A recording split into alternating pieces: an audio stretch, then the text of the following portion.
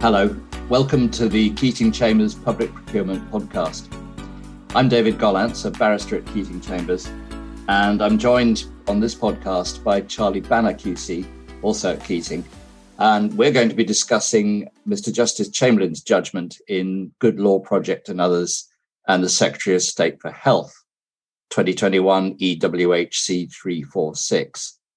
To claim for judicial review by the Good Law Project and the MPs Caroline Lucas of the Green Party, Deborah Abrahams of Labour and Layla Moran of the Lib Dems.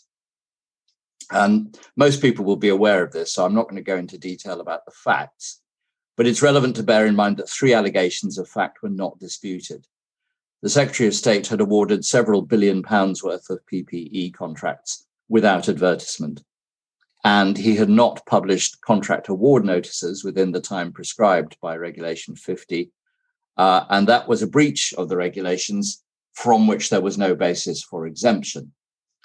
The claimants also alleged, and these allegations were disputed, that the Secretary of State unlawfully failed to comply with the government's own transparency policy regarding the publication of abbreviated contract award notices on Contracts Finder, and had a clandestine policy of deprioritizing such publication.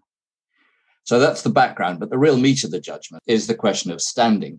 Given that the Good Law Project and the MPs were not economic operators, did they have sufficient interest in the observance of procurement law to bring a judicial review claim, since they couldn't bring one under the regulations? Charlie, do you want to talk a bit about standing and where that comes in?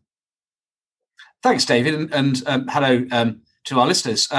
So standing, the context of standing for judicial review is derived from Section 31, subsection 3 of the Senior Courts Act 1981. And that makes clear that an applicant can't bring a claim for judicial review unless they have, quote, a sufficient interest in the matter to which the application relates. And that's those words, sufficient interest to the matter to which the application relates, those have given the legislative basis for debates about whether a claimant does or doesn't have standing in any particular judicial review claim. And I should probably say it bears upon two stages of the judicial review process. It bears upon whether somebody should get permission to bring a claim for judicial review in the first place. And in fact, that's actually the context in which the Senior Courts Act refers to the standing test. But it also bears on the question of whether relief should be granted. In other words, whether even if at the full substantive stage of the judicial review process, the court was to find that there was some error or errors of law, whether the court should do anything about it, grant any remedy or relief. And it's that latter context where the issue arose in the Good Law Project case, because permission had already been granted. And indeed, that's on all fours with the previous case of Wild, in which I was involved in, where again, a permission had been granted, but the standing issue was deliberately left to the substantive hearing because it required some meaty consideration of the case law. Yeah. It's fair to say, I think, isn't it, that there's been a sort of push and pull about standing in procurement cases for a good many years. I was looking at two judgments in 1994, which one in the Privy Council and one in the High Court. And these were Mercury Energy in the Privy Council New Zealand case and Mass Energy in Birmingham. And in New Zealand, of course, at that time, there was no statutory regulation of procurement, and more or less none in England, except that there was this Environmental Protection Act 1990, which required councils to tender out their waste disposal services. But there was nothing about how you did procurement. They just said you had to procure a contractor. And in both of those, the court just said, well, this just isn't public law. It's not reviewable. Admittedly, in the New Zealand case, they also made some very caustic remarks about the factual merits of the claimant's case. But nevertheless, they took the opportunity, essentially, to say this is not a fit topic for judicial review. It was in that case that Lord Justice Glidewell said that unless there was a breach of the Environmental Protection Act, which required the authority to tender its waste disposal services, then he said judicial review has no further place in this dispute, which he characterized as a commercial dispute between a successful and an unsuccessful tenderer. And I think that remained really the sort of the baseline of the court's approach, even after public procurement regulations were introduced, which was that if you were going to bring a judicial review as opposed to a claim under the regs, then you pretty much had to show either corruption or bribery or some form of misfeasance or even misconduct, rather than just the sort of failure to observe the rules.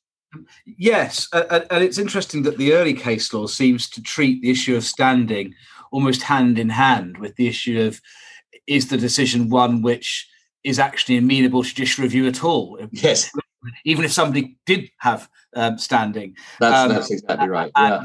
And that probably reflects to some degree the less advanced state of public law generally in the early to mid 90s compared to the position now. I mean, for example, around that same time, I can't remember the precise date, there was another case called Molinaro and Kensington and Chelsea, which concerned whether decisions of a local authority in the landlord and tenant context would be amenable to judicial review, an issue which isn't still now completely resolved. And leaving aside human rights considerations where the position is different because of the way the Human Rights Act is drafted, it has historically been the position that a local authority, when acting in a private capacity, for example, as a landlord or, for example, as a party to a contract, isn't exercising public functions. And it's the exercise of public functions that's the litmus test for whether something is amenable to judicial review in the first place. And that then has, in the procurement context, has led to some debate, mostly since the 90s, away from the courts and in commentary, as to whether the exercise of powers, or is it really responsibilities and duties under the successive regulations in the field of procurement, is that the exercise of public functions, or actually is it simply all bearing upon the tortious duty owed to economic operators? That's right, yeah. And I think we'll probably come back to this, but it's always struck me, and I do mean always since I started doing procurement law in about 2001, that the courts and to some extent English lawyers have a lot of trouble getting their heads around what I would regard as the plain and obvious fact that public procurement regulation is a matter of public law, because it's not just about conferring on economic operators the right to sue for lost profits. It's about protecting the internal market, or it was until very recently about protecting. Now it's about protecting the UK internal market, but it was about protecting the internal market. It was also, though, about this is expressed in the directives, making the most efficient use of public money. I mean, that's I think recital 2 of the current public directive.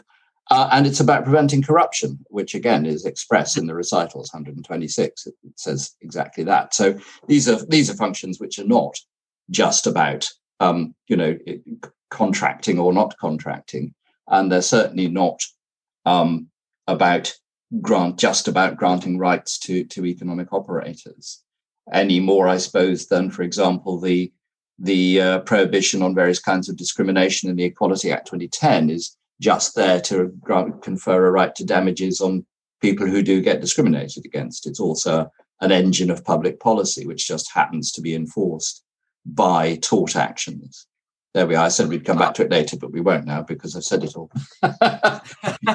No, all I can say is I completely agree. It regulates the governance of public authorities, and that it is quintessentially the terrain of public law rather than private law. Yeah. Yes, I think that is pretty clear. So we got as far as the sort of the early cases, didn't we? And I don't think I'd say in the 2000s, they're sort of, that's when we started to develop 2 streams of jurisprudence, isn't it? Because we had Cathro in 2001, where Mr. Justice Richards first formulated this test of standing for a non-economic operator for judicial review, where he said you had to have an interest in the observance of public procurement law, not just in the outcome of a procurement. So in that case, I think that was a planning case, in fact, wasn't it? I think it was quite a few of them have been. Yes. Because by definition, really, if you're in the terrain of judicial review in the procurement context, the Yes. complainant is not an economic operator. And once you exclude economic operators, the next most likely category of people to be aggrieved at some kind of procurement decision or avoidance of procurement tends to be local residents or aggrieved developers annoyed about some kind of development contract. That's right. So, and as was the case in Cathro, where some residents didn't want the construction of a community centre, I think it was, to go ahead near them. And they claimed that the contract had not been properly awarded, and in particular, I think they claimed that the council had used the negotiated procedure, which wasn't actually available, and the judge said, "Well, that may or may not be the case, but even if it were, you have no sufficient interest in adherence to procurement law. You just don't want this to go ahead." And I think he used some, he said they have seized on the point simply as a fallback way of trying to stop the project, which also was, I think, the first time that somebody apparently introduced the question of motivation as being relevant to standing. That did you have a good motive or not? I'm not sure that that's actually what he meant. And this sort of pops up later as a subject of discussion, doesn't it? Whether the claimant's motivation is relevant or not. But it certainly there's that you could interpret that sentence as meaning that having an ulterior or parallel motive weakened their claimed sufficient interest. Yeah, yes, that's right. When you were saying that, it reminded me of a very lengthy part of the oral argument in the Wilde case, which we'll come to later, which I argued where the relevance or otherwise of motive featured very heavily in the discussion. I think actually putting it back in a sort of black letter context, it probably all goes to what, as I said before, the Section 31 of the Senior Courts Act, sufficient interest in the matter to which the application, or now the matter to which the claim relates. And it's whether you take a broad or narrow view of what's meant by the matter to which the application relates. Yeah. Do you take it? Are you looking for an interest in the subject matter of the contract, i.e., if it's a development agreement, you've got an interest in stopping the development or the development happening the right way, or is the matter to which the application relates the upholding of procurement law, the actual award for the contract? And I think as we go through the cases, it's the way you look at those statutory words that probably underpins the differing views, sure, the differing judgments. Sure. And yes, so I mean, in a sense, yeah, the idea that if you say, well, the matter is adherence to procurement law, or is the means by which this contract has been or is going to be awarded, then that's as it were, a much narrower target than is this development or the variation of this contract or whatever it is a good idea. And we should try and get to Wilde fairly quickly, I think, because Mr. Justice Dove's remarks about motivation in that were quite interesting. What you might call his clarificatory remarks, I think. I suppose just before we do get to the really exciting stuff, when we can talk about Chandler and Wilde and Gottlieb and Good Law Project, we probably should just briefly sort of talk about or at least acknowledge Men I Collect, Gamesser and Cookson and Clegg in the mid-2000s, all I think within the judgments anyway, within about sort of a year or 18 months of each other. It's funny how these cases come along in clumps, isn't it? And I mean, looking at those, they're all slightly different. I think in Gamesser, I'm right in saying it was acknowledged that the regs didn't apply at all. Or that may have been Men I Collect, because with respect to those cases, I always forget which is which. But the point really was that was what the judicial comments, I think, more than the substance of the cases. And the judicial commentary, I think, is summed up by the judgment in Men I Collect, where the judge said the tender evaluation process was an essentially commercial process. So we're back to this idea that it's really just grubby commercial disputes and not fit for the admin court at all. And he says, where commercial processes such as these are likely to be subject to review, are such as they are in the reported cases, namely bribery, corruption, implementation of unlawful policy and the like. And in such cases, there is a true public law element. But he said where it was just the question of who had got the contract and whether that process had been compliant or not, that wasn't really a fit subject for judicial review. And similarly, in the other cases around that time, although, as I say, there were technical differences, Cookson and Clegg, I think, failed because it was held that they could have brought their claim under the regulations. So it was a sort of misuse of judicial review. But that was the court's approach. And that's really what changed, I think, in Chandler. I don't know whether you'd agree. Yes, that's right. So Chandler, which is the only one of these cases, I think, that's gone to the Court of Appeal. I know the Court of Appeal's observations on this were obiter. That's right. Obiter, but the most significant part of the judgment. Exactly, ironically so. And it was, as Mr. Justice Chamberlain said, a very high-powered composition of the Court of Appeal. So in essence, this has been treated as gospel, and the High Court decisions later have been about interpreting what the court meant in Chandler. Chandler was a case where it was a mother of school-aged children being a judicial review of a procurement decision in the context of a new academy school. And Mrs. Chandler was opposed in principle to academy schools, which at the time were politically controversial. And the Court of Appeal dismissed the procurement ground substantively, but went on to consider whether Mrs. Chandler would have had standing in the event that she'd had a good claim. And the points of principle set out by Lady Justice Arden, but with the agreement of the rest of the court, is the court inclined to the view that an individual, and I'm quoting the judgment, who has a sufficient interest in compliance with the procurement regime, in the sense that he is affected in some identifiable way, but who isn't an economic operator, can have standing. So the first gateway, if you like, to standing is sufficient interest in compliance with the regime in the sense that the claim is affected in some identifiable way. Further, the court went on to say a second gateway would be where the gravity of a departure from public law obligations in the procurement context would justify the grant of a public law remedy in any event. And in the Good Law Project, which we'll look at in due course, Mr. Justice Chamberlain rightly said they were two separate gateways through to standing.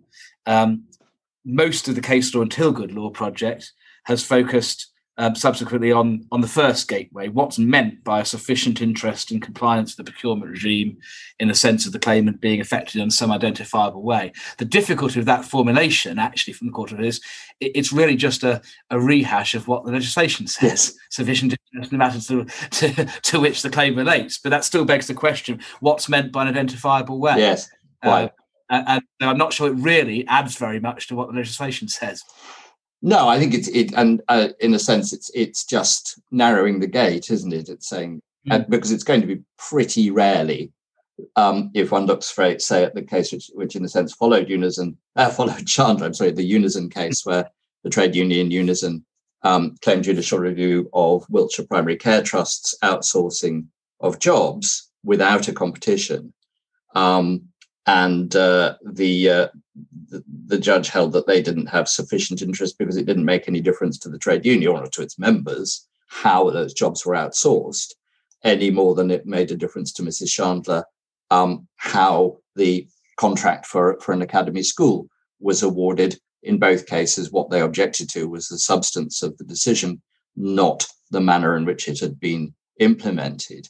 But just briefly on Chandler, there's something which has confused me, and I think I've got it now, but I'd welcome, you can tell me whether I've got this right. In paragraph 77 of the Chandler judgment, Lady Justice Arden says, it would drive a coach and horses through the requirement for standing if the importance of the issue justified standing in such circumstances. It would mean that people with no real interest in the question could bring judicial review proceedings. But then later on, she talks I think in the next paragraph, she says that thing that you quoted about the gravity of the departure. So what I suppose she means is that you can have a very important issue, an issue of enormous public importance, but a claimant won't have standing because of that. They have then to show a grave departure from public law principles in the way that important decision has been made.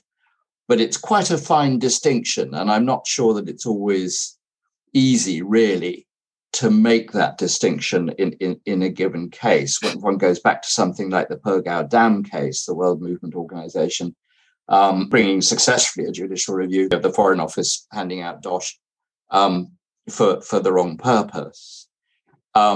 Some of the judicial commentary in that looks to me as though they're saying, well, this is just really important. Sorry to be skeptical, but anyway, that'll have to hang as a sort of open question, I think, unless you want to close it. Well, I agree, and I think you're right. I think the distinction is probably that the second gateway, it looks at the gravity of the departure as opposed to the gravity of the issue. Yeah.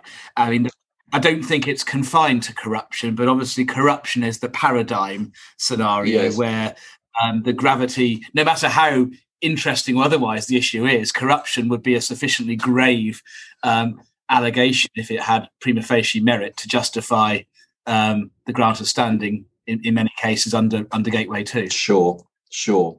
So anyway, there we are at Chandler, Court of Appeal. As you say, the only Court of Appeal authority on this question in the context of procurement.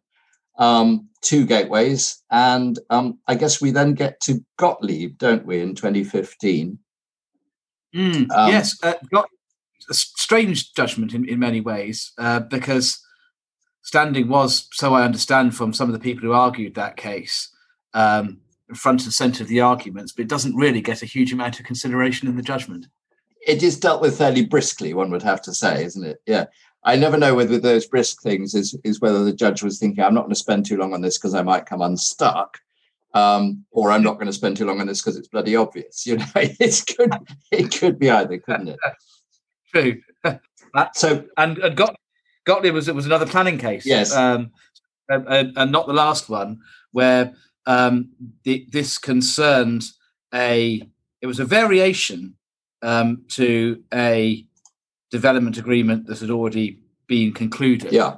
And there had been no competition at all for the first award, and nothing at all. And therefore, I think that had coloured the judge's mind a little bit in terms of context. And I think it was Mr. Gottlieb as opposed to Miss Gottlieb. It was Mr. Yes, Kim Alexander Gottlieb, a councillor and a member of the Residents' Association, which was opposed to the variation. And he stated that his interest was that if there had been effectively a re-procurement rather than the variation of the existing terms, but on more preferential terms for the developer, if there'd been a re-procurement, that would have generated a further refinement of thinking on the development, because different developers might have offered different variations of the project, and that would have led to a better scheme, or at least could have led to a better scheme. That's how he framed his interest, and that was enough to persuade Mrs. Justice Lang that he should have standing. She said that he seeks what the procurement process is intended to provide, namely an open competition to allow Winchester to select the development which best fulfills its needs. Yeah, I was always a little surprised that wasn't, or a similar sort of argument wasn't, as far as I know, canvassed in unison, because it did seem to me that the judge rather briskly dismissed the possibility that the trade union would have had an interest in adherence to public procurement, or in the sense that if the thing had been done properly, there would have been an advertisement which would have alerted everybody to what was going on, and they would have had the opportunity then to make representations. They wouldn't have, perhaps they could even have constituted themselves as an economic operator and put in a tender. Who knows? Obviously, it's a little bit imponderable. There's a rather lot of if this and if that, but nevertheless, it's not nonsense to say that one of the most, and this is really at the heart of Good Law Project as well, that one of the living, beating hearts of procurement is the obligation to advertise what you're going to do and what you've done.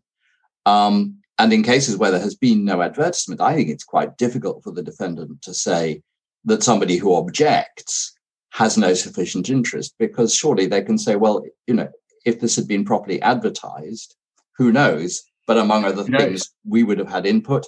Other contractors might have come, whatever. So anyway, but Mr. Gottlieb did have standing. That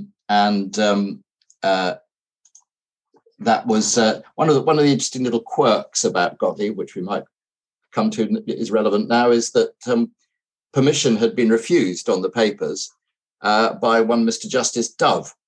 And I didn't know that. Yes, actually. Granted on renewal by Mr. Justice Lindblom or Miss Justice Lindblom. I'm not sure whether Lindblom is male or female. But so I always tend to think of Wilde as Dove's revenge, but that may be a little unjust. I had no idea. So Wilde, for the uninitiated, that was another variation case. So this case I know a lot about because I acted. You were for the Interested Party, weren't you? That's right, Cress Nicholson. Yes. And it concerned a development agreement for quite considerable regeneration of Farnham town centre, and which is in the area of Waverley. There was an existing development agreement due to the economy downturning in the early 2010s. The development had become unviable with the level of affordable housing that had been contracted in, and so Cress sought to renegotiate so they didn't have to provide as much. It always seems to me that whatever happens to the economy, the amount of affordable housing somehow becomes unaffordable for the developer. Odd that, but go on. I couldn't possibly comment. No, you couldn't possibly comment, I know. And so they renegotiated. To be fair to Waverley, in the public officer's report, they referred to a summary of advice from Nigel Giffin, who advised them, making very clear that whether or not this met the Regulation 72 press text test was highly debatable. And they decided politically that they ought to go ahead with this because it was an important scheme and they wanted to crack on with it. So they publicly faced up to the fact this might arguably not be lawful, but they thought they'd have a go and see if they could defend a claim. A claim then was made by two councillors and three members of local civic societies who had opposed the planning permission and the compulsory purchase order that had previously been made and confirmed to deliver this scheme. And permission for GIR was granted, but without the judge on their papers grappling with the standing objection made by Waverley and my clients. So we asked the court to consider the order so that we could run standing at the substantive hearing. Because normally, if somebody has faced a standing objection at the permission stage and that's been rejected at the permission stage, you couldn't re-argue it at the substantive hearing. So that was allowed by the court, and they heard standing as a preliminary issue, which I think probably worked in favour of Waverley and Cress, because then the judge didn't have to get into the merits of the case, whereas Gottlieb was a case which had quite a lot of merit. Yeah. and that I think probably coloured Mrs. Justice Lang's view of standing. So the judgment in Wilde was only looking at the question of standing. There was also a distinguishing feature on the facts, which again I think probably played on Mr. Justice Dove's mind, which was by the time of the substantive hearing, there'd been a VEET notice published in the OJEU, and that hadn't teased out any whiff of complaint, let alone claim, from any economic operators, which enabled us to say in the High Court at the substantive hearing, an open competition would achieve nothing. Yes. Because no one else is interested. Yes. The market is interested in this. Yeah. Which is, and it's only really because points up one of the great weaknesses, of course, of any regime of what we've agreed is public law, which has to be enforced by private action, which is that if you don't have any private party who wants to enforce it, then it goes unenforced, and I think that was acknowledged, wasn't it, in the case I referred to earlier, the quite old case of World Development Movement, the Purgow Dam case, where among other things, the court took expressly into account the fact that there was no other responsible challenger. So unless this challenge was allowed, unless World Development Movement was afforded standing, then this whole clearly quite grave allegation of misuse of international aid funds would just go unexplored. So sorry, back to Wilde. Yes, No, exactly. But and here also we turn that argument on its head and said, well, here there could have been a better placed challenger, but all the potentially better placed challengers in the market weren't bothered. So we're in sort of busybody territory as opposed to people genuinely trying to uphold the procurement regime. And that's how the argument was really framed. But of course, there was still Gottlieb, which on its face was inconsistent with our analysis. So we argued that it was plainly wrong because although High Court judgments have some precedent effect, it is permissible for a High Court judge to depart from a finding of an earlier High Court judge if they're satisfied it was plainly wrong, which is a tall hurdle, but one which occasionally is surmounted. And so we went back to Chandler and said it's got to be a sufficient interest in upholding the procurement regime and an interest in blocking the development per se or delaying the development isn't enough. And that analysis was upheld by Mr. Justice Dove, and he said really, in terms of whether there's some ulterior motive beyond which the claimant's estate doesn't really matter. You look at it objectively, but objectively, an interest in matters that are not truly procurement-related matters, isn't sufficient.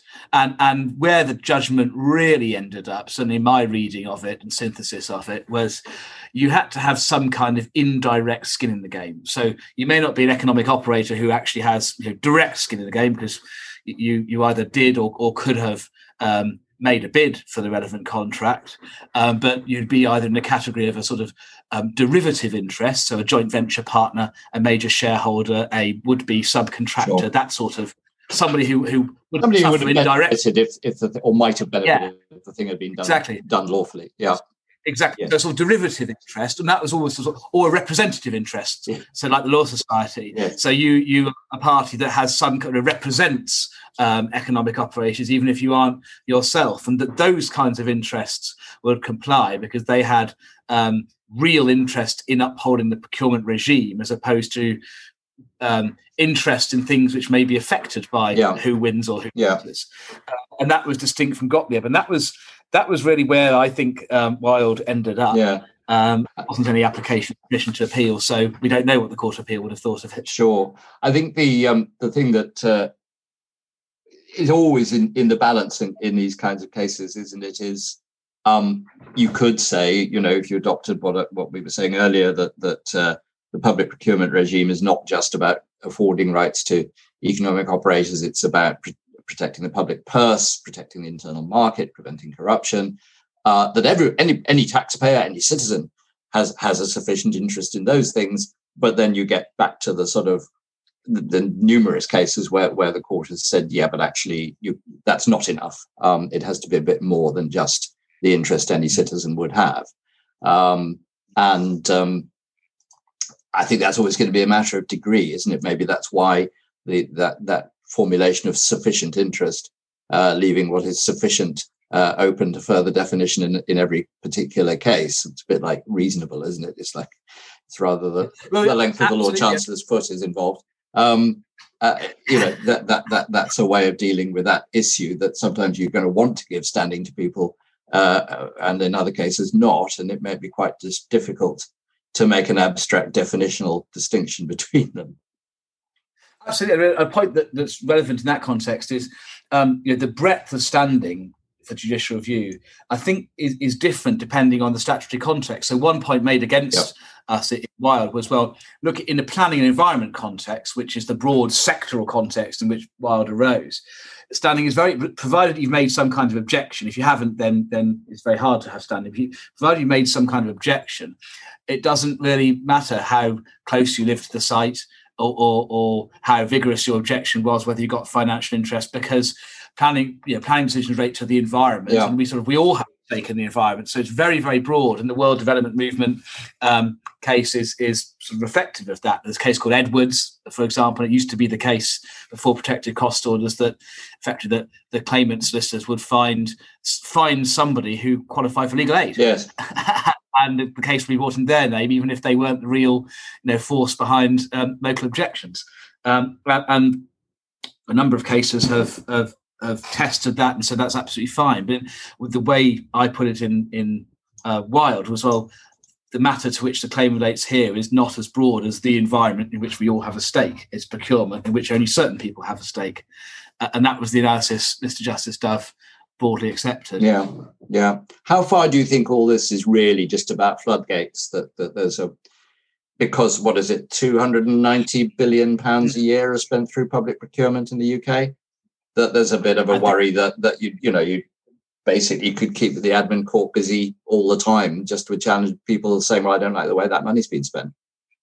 I think that's right. There's a certain irony there, isn't it? That the only lawyers who don't like to be kept busy are the judges. Yes. Just to have less of a problem with that. Yes, I wouldn't have a problem at all. So good. So Wild, I think, one felt went pretty close to just like knocking JR on the head for non-economic operators. And Cookson and Clegg had already knocked it on the head for economic operators. So it was kind of, it's a regs claim or it's nothing really. Yeah. There might be the occasional, very, very occasional case that would manage to squeeze through the narrow gap left by Mr. Justice Dove, but it was going to be pretty rare.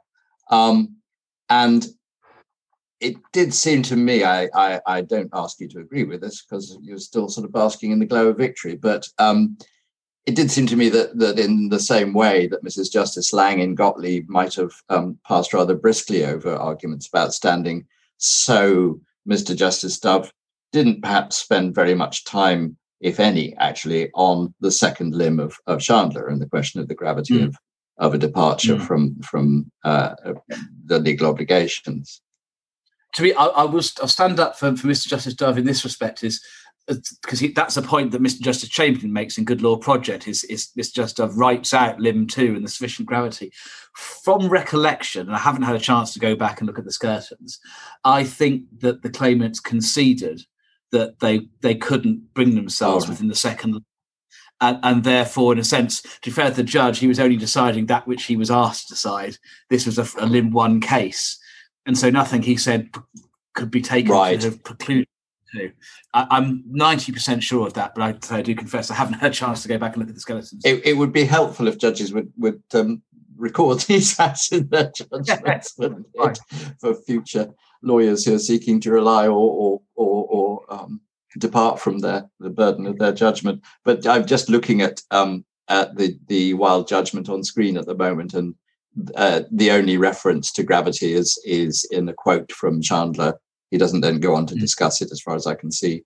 But if that wasn't an issue, then that would be a perfectly reasonable explanation. But anyway, it did seem rather to knock JR on the head. I think we agree with that. Yeah, I agree. And actually, indeed, Wild came out only a few months before the Faraday judgment, which obviously increased the procurement risk in the development context. But my standard line in publicly and privately was, whilst Faraday increases the risk, Gottlieb reduces the risk of anybody actually doing anything about an unlawful non-procurement. And so the added risk in Faraday may still not be sufficient to require anybody to change their course of action. Yeah. My own suspicion. Sorry, go on. That's changed a bit, of course, with Good Law Project. Yes. One of this is sort of perhaps more a thing for towards the end of our chat, but I guess we are sort of getting there. But I do wonder how far, what with the pressure on government to build more houses and to revive the economy, God knows, after COVID, and our departure from the EU, I wonder what regime there will be around procurement of regeneration and development in future. It does seem to me, like you, I mean, although I have no background as a planning lawyer, but planning questions and questions of the lawfulness of development contracts have been a mainstay of my practice for probably 10 years, very frequently consulted either by local authorities or by developers, usually asking not so much in the context of litigation as litigation risk, and saying, have we managed to circumvent the rules effectively here? To which the answer is almost invariably no, but if you manage it right, you'll probably get away with it.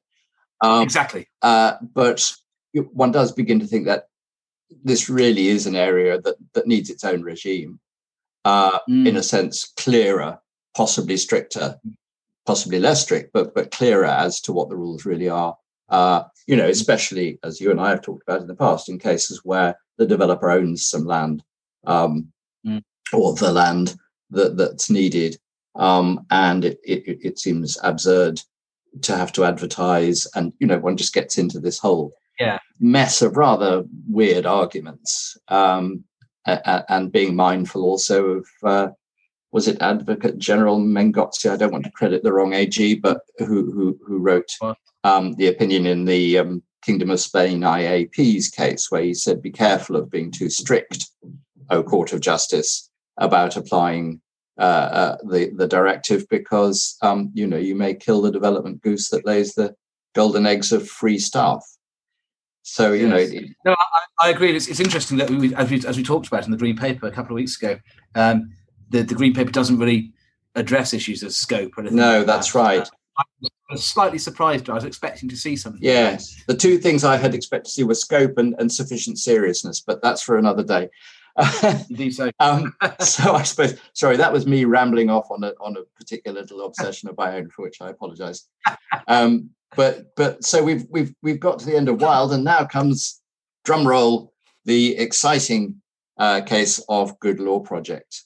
And Charlie, I said a bit at the top about what was in issue and so forth. So I think we're there on that. Do you want to sort of sketch out what was said about standing? Yes. So remember, as David said at the beginning, there were two categories of claimants. So the first claimant was Good Law Project, and everybody probably knows who they are. A not-for-profit campaign group that seeks to use the law to hold government to account, effectively. And then there were various MPs, 3 MPs from different political parties. And the outcome was different for those two categories. So the Good Law Project were found to have had standing, and indeed the court granted them relief. It appears that Mr. Justice Chamberlain thought they would have qualified under both gateways, plural. He, having pulled together sort of his view of the case law, he thought that Mr. Justice Dove had gone too far in Wild, and in particular, he thought that Mr. Justice Dove, as we've said already, had failed to grapple with the second gateway, the sufficient gravity of the breaches. In relation to the gravity of the breaches, what Mr. Justice Chamberlain said at paragraph 104 of the judgment is that these relate to contracts worth several billions of pounds. I think the total number of contracts awarded where there had been some actual or alleged failure of publication was something in the region of £17 billion, if I remember. It's around that, yeah. And most of those were awarded without procurement, relying on the emergency provisions of Regulation 32. So there's a lot of money being given to contractors without procurement. And I think it's a matter of record in the judgment that some of those were companies which hadn't provided the nature, the relevant nature. Yes, I think everybody's favourite is the one that did sweets and then did PPE. Yes, and the other is the financial services company in Mauritius. But apart from that, let's carry on. Yeah. And I think there are references to there being VIP lanes for fast track and consideration. Again, it's a matter of record. I think some of those organisations had connections with government, should we put it in that neutral way. So there was, I think all of those preyed on Mr. Justice Chamberlain's mind. He said there's a pleaded allegation that there was a deliberate policy on the part of Secretary of State not to publish award notices in time. That allegation failed, but nonetheless it was part of the claim. So it was considered by the court there was a sufficiently powerful public interest and sufficient importance, lots of money and concerns about, in general terms, propriety, that would have justified Gateway 2. Mr. Justice Chamberlain didn't simply rely upon the second gateway, the sufficient gravity. He also went on to say at paragraph 99C that Mr. Justice Dove had wrongly read Chandler as meaning that it was a precondition of standing the claimant could show that he was affected in a specific identifiable way, i.e. had to have some kind of skin in the game, as opposed to having a interest. So I think, again, the debate, the difference in that first gateway is about the different judges' interpretation of what the matter to which the claim relates and what's the what kind of interest you need to have, and so it wasn't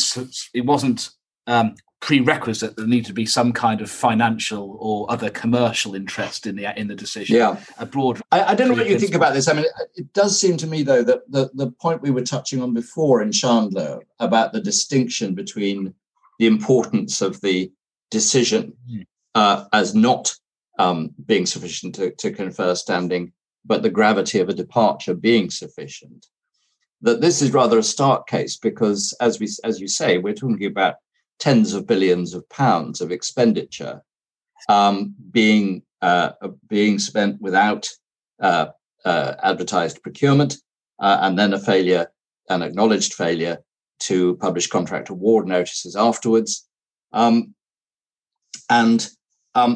It does seem to me a little questionable whether certainly the failure to publish contract award notices, which was actually the subject, I think, of Good Law Project, I mean, of this particular case, they were not challenging the failure to advertise. They were they were challenging the failure to advertise contract award notices. Whether that would actually qualify as a sufficiently grave departure. I mean, just failing to awarding a contract is one thing, and failing to publish a notice saying you've done so, I would agree, is grave because it undermines transparency. But actually, they had published them, most of them, just very late, and so it would be difficult, wouldn't it, if you were a judge, to say, well, these are tens of billions of pounds which may have been spent illegally, but that's not a ground, that doesn't confer standing. So I don't know whether there was perhaps some elision of those two ways of understanding what has happened. I think that's right. And although Mr. Justice Chamberlain separated out in his analysis of the law the two different gateways, when it comes to discussion, there is a slight blurring of his analysis under each gateway. I think also a point that clearly did trouble him was that what was under challenge in this case, Good Law Project, wasn't an individual procurement decision. Right. Which meant two things. Firstly, the by definition couldn't really be a direct impact on any claimant because it was a systemic challenge. It wasn't a challenge to a particular claim. So in a sense, the strict sort of biblical interpretation of the first gateway that the court had in Wilde couldn't be applied literally in the context of a systemic challenge. And secondly, it meant that there wasn't really a likely alternative challenger. Yes.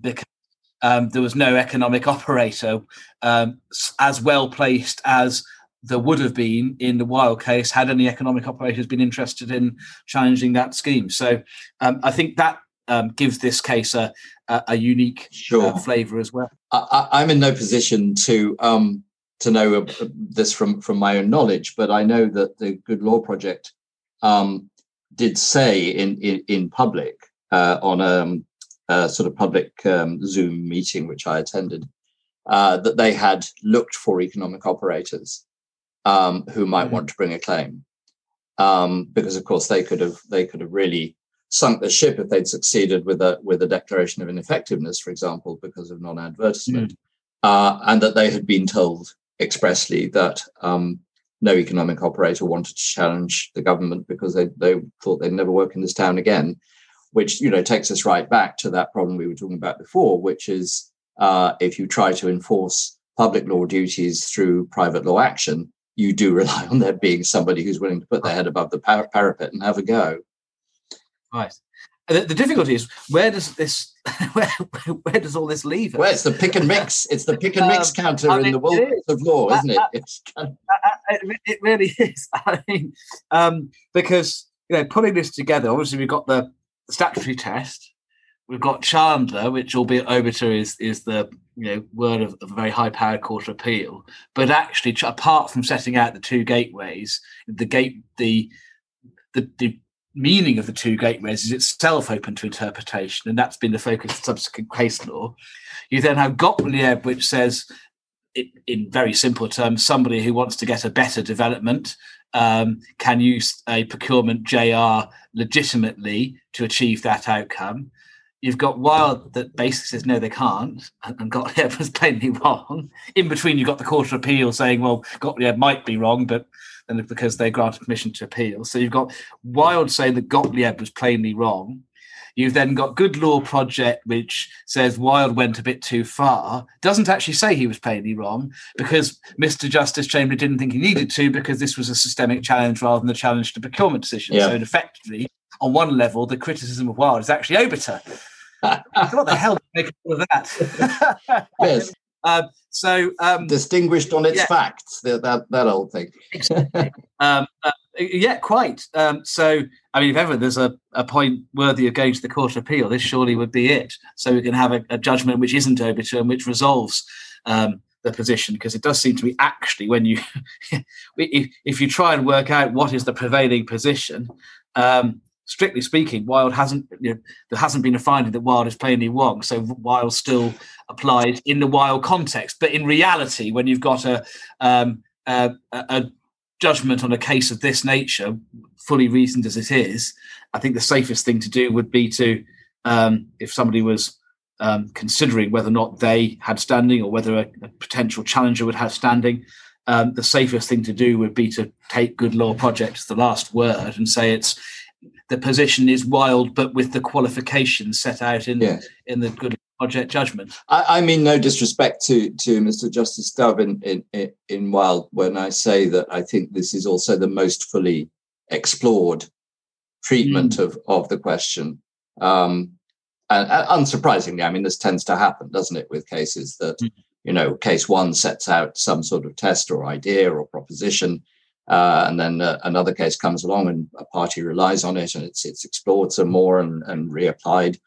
And so on. And so, that's exactly how our law develops. I mean, it's how it's supposed to develop, is one judge assessing what another judge has said and working on it, as it were. One further point to note, to put what Mr. Justice Chamberlain said in context, is that he didn't consider that the MPs had standing. Oh, yes, that's right. I've forgotten that, hadn't we? Very briefly, at the end of the bit of his judgment dealing with standing, paragraphs 106 to 107, and the factors that led him to think they didn't have standing was, firstly, although it wasn't enough on its own, that there were better placed challenger, namely the Good Law Project, and secondly, the fact that a claimant who was a politician bringing a claim of this nature where there was a better placed challenger may leave the public with the impression that proceedings are an attempt to advance a political cause. In other words, that the court is being used to kick a political football. Yes, something which would be completely familiar in the United States, but which our court sort of draws its skirts back in horror. Indeed. I mean, it clearly can't be a basis for precluding somebody from standing, because Joanna Cherry, of course, had standing in the Article 50 case. Yes. So she was one of the claimants along with Gina Miller.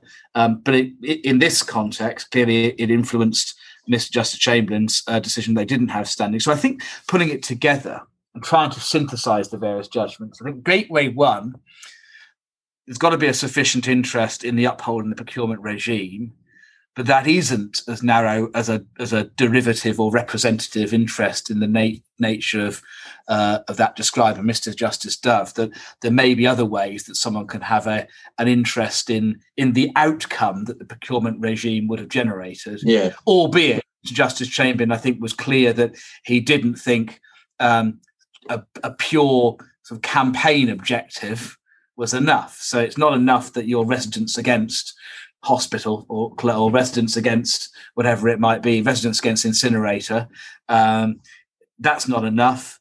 But equally, if there's a genuine basis for saying, actually, had the procurement regime been upheld, there could have been a better development, and we wanted a better development, then that kind of argument advanced by Mr. Gottlieb may be enough for Gateway 1.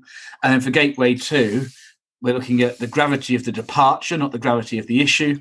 But if you've got a very high value case in a matter of public interest, such as the Good Law Project clearly was, that billions of pounds being spent on PPE without procurement in unusual circumstances, and where there was an allegation of a policy of departure from the rules, that's the kind of situation where there would be a sufficient basis, irrespective of whether Gateway 1 was open. Yes, that's sort of paragraph 104, isn't it? Yeah.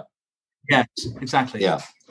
Yes, I think that's right, and I suppose it's that sort of very step-by-step analysis which makes me say in part that I think this is the most fully explored of the relevant judgments, but also the fact that Chamberlain does go back to rather as we've done today, looking at the history and development of these kinds of questions of standing for people who don't have an obvious and direct interest in whatever it is they're challenging. So the question really is going to be, where, as you say, where does this go from here? It might just sit as it is, and judges will be able to look at these cases and say, well, I think this one is perhaps more akin on its facts to Gottlieb or to Wilde or to Good Law Project. It may be, I suppose, that sooner or later somebody comes along and does appeal one of these cases. I'm not one of those three, but another one. There's no appeal pending in Good Law Project, as far as I know. Is that? I'm not aware of one. I mean, it tends to be that claimants denied standing are the most likely to go to the Court of Appeal than defendants who've lost a case where standing has been granted. That's right, yes. And also, I think it's probably fair and not too sort of political to say that the government's probably quite happy for this not to have any further profile, really. So this is probably not under appeal, but something maybe. But other than that, I don't know. I suppose it is possible that it'll be quite useful for judges to be able to say, well, this one looks more like Wilde or this one looks more like Good Law Project, and use distinction on the facts to apply whatever they think is the best approach. Because, judicial review generally, I think over its history, if you plough your way through Fordham or something, you do end up thinking, this is a bit like what they used to say about equity. The measure of equity is the length of the Lord Chancellor's foot. And judges trying to come to use the law well. I mean, I don't object to this, but I just say it's an area of law which I don't mean this in a derogatory way. I think this is exactly appropriate to the questions it deals with, but that it doesn't have the same rigor, or perhaps I should say rigidity, in its approach. After all, it is really, apart from the question of standing in the public contracts regulations, where you have to have suffered or risked suffering, loss or damage, it's not often that the claimant has to show that they belong to some particular class, or that there's some debate. If you've been knocked down by a speeding car, you've got a personal injury claim. It may succeed or it may fail, but you've got one. You don't have to show you don't have to show, in addition to the fact that you're alleging a breach of contract, that you were wearing a big hat on the day in question or something. So this idea of standing is kind of a bit unusual. It's there, as we know, as a sort of filter. And so it's not surprising that it's a stretchy filter. I think that's right. I do think the case law is still a little bit unsatisfactory when you've just got so many first instance decisions going in all sorts of different ways, and you can just about reconcile them. But I think if ever one of these cases did knock on the door of the Court of Appeal, I think it's almost inevitable that permission to appeal would be granted. Yeah. And the Court of Appeal, looking at this, would try and put it all together and deliver a judgment which put us out of a job, in the sense we wouldn't have to ferret through all the previous cases to try and make sense of them, but the Court of Appeal would do that, and then there would be one consolidated rubric as to how you have standing in a procurement case. And I think it would be beneficial if the opportunity was given to the Court of Appeal to do that. Yes, I think I agree. And I don't think it wouldn't really put us out of a job, because it would make us more confident in our assessments, probably. Well, I'm sure you're always 100% confident in yours, but no, one always has to say, doesn't want to a client in these circumstances that there is some uncertainty. And yeah, you're right, that's not satisfactory, especially where, from a client's point of view, where there's a great deal of money at stake, as there often is in development agreements. And it's not just development agreements, but they are, as we've agreed, commonly have to grapple with these kinds of questions of, will there be a JR? What would happen if there were? Or can I bring a JR? Yes, the risk profile. The GLD, the traffic light approach that yes. the GLD operates, the risk of a challenge succeeding, also the risk of a challenge being brought in the first place. I think in the procurement context, yes, clearly the colour of the risk profile of would a challenge be brought now has more orangey red elements to it than green elements to it. For sure. Well, I think we've probably covered the ground. Unless there's anything you want to add, Charlie. Well, only this. To pick up on one thing that you said earlier, David, about these cases tend to come into gluts. There'll be 2 or 3 over a period of 2 or 3 years, then silence, and which is not a point that had fully occurred to me before. But you're absolutely right, and I do wonder whether there'll be another bus following this bus. Right. Well, I think given our agreement that what we need is a nice appeal to settle all these questions, I think this podcast should be regarded as an appeal for claimants to get JRing, and then we can get into the Court of Appeal and get it all clear. Yeah, absolutely. Yeah, Charlie's email is available on the website. Charlie, as always, it's a joy to talk to you. I hope it's been as much of a joy for our listeners to listen to. And that some, at least, of what we've said will be either interesting or even beneficial. So if you are listening, thank you. And please keep an eye out for any further Keating podcasts. We're churning them out like nobody's business these days on all sorts of topics, from International Women's Day to what it's like to be a pupil to public procurement. And Charlie, do you do a planning podcast? I know you do. Have I got planning news for you? But that's not a pod, is it? That's a sort of webinar. That's not a podcast, though. It is available on Apple Podcasts now, as well as various other formats. Oh, right. So it sort of counts as a podcast as well as a video format. Well, there you go. So all these joys await the eager listener. And with that, goodbye.